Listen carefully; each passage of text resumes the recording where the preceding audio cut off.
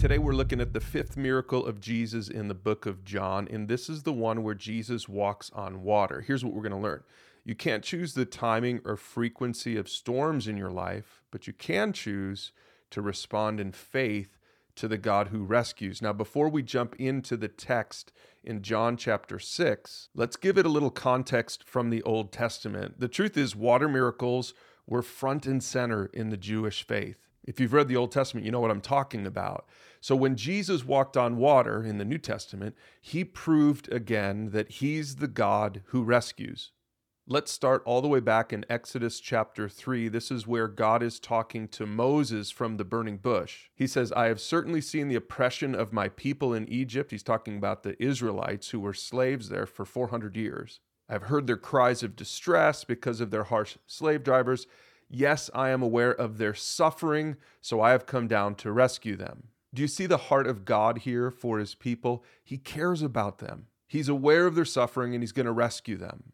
And of course, he did. You probably know the story about Moses going back and leading the Israelites out of Egypt and through the Red Sea. This was the first great water miracle for the people of God. The psalmist later talked about it in Psalm 77. He said, your road led through the sea, your pathway through the mighty waters, a pathway no one knew was there. This water miracle was something that the people of God sang about for generations. Just read the Psalms. You'll see it all over the place.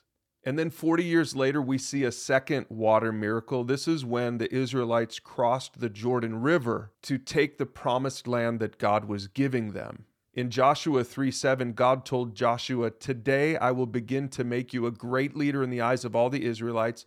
They will know that I'm with you just as I was with Moses. And we see what happens starting in verse 14. It says, the people left their camp to cross the Jordan, and the priests who were carrying the Ark of the Covenant went ahead of them.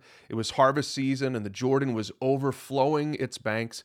But as soon as the feet of the priests who were carrying the ark touched the water at the river's edge, the water above that point began backing up a great distance away.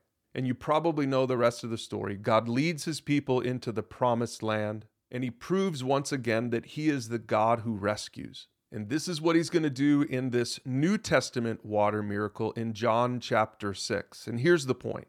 God is never surprised when storms break out in our lives. He sees your struggle, and he has the power to act when he wants. Let's take a look at the story in John chapter 6, starting in verse 16. It says, that evening, Jesus' disciples went down to the shore to wait for him. But as darkness fell and Jesus still hadn't come back, they got into the boat and headed across the lake toward Capernaum. Soon a gale swept down upon them, and the sea grew very rough. Now let's stop right there and apply this to your own life. Are you going through your own storm right now? The truth is that following Jesus is not a storm-free guarantee. But for you right now, maybe the question you have is, does God see me in my struggle? Does he even care? And I hope you realize from these stories in the Bible that God does care. He always has. Let's take a look at the parallel passage in Mark chapter 6, where Mark tells the same story, but he adds a little bit of detail. It says in verse 48 that Jesus saw that his disciples were in serious trouble, rowing hard and struggling against the wind and waves. About 3 o'clock in the morning, Jesus came toward them walking on the water. Now, there are two things I want you to notice in this verse. First, Jesus was watching them in their struggle. Even though he was alone, having his own prayer time on land, he wasn't oblivious to what they were going through. In fact, maybe this was one of the things he was praying for. But the second thing I want you to notice is that he didn't act right away. It appears that even though he saw that they were struggling, he didn't walk toward them on the water until about 3 o'clock in the morning. So if you're facing a storm right now, remember, Jesus is watching. He's not unaware. And even though he might not be acting at the moment, he has the power to act on his timeline, like he did with the Red Sea, like he did with the Jordan River, and like he did here in this story. Now, there's one more insight from this miracle, and here it is. The name of Jesus brings peace or dread depending on your perspective. Your personal response in your storm is what makes all the difference. Let's go back to John chapter 6. In verse 19, it says that they had rowed 3 or 4 miles when suddenly they saw Jesus walking on the water toward the boat, and it says that they were terrified. The Mark passage actually adds that they thought that they were seeing a ghost. But in verse 20, it says, when he called out to them, he said, "Don't be afraid, I am here." Now, in your Bibles, there's a note on verse 20. When Jesus said, "I am here," they may have actually heard the "I am" is here.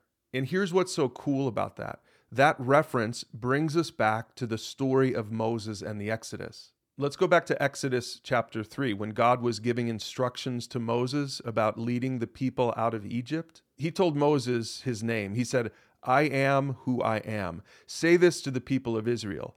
I am has sent me to you." This was what the Jewish people understood to be the name of God. I am Jehovah, Yahweh. And Jesus, in the Gospel of John, took this name on himself. He did it most famously in John chapter 8 in verse 58. He said, "I tell you the truth, before Abraham was even born, I am."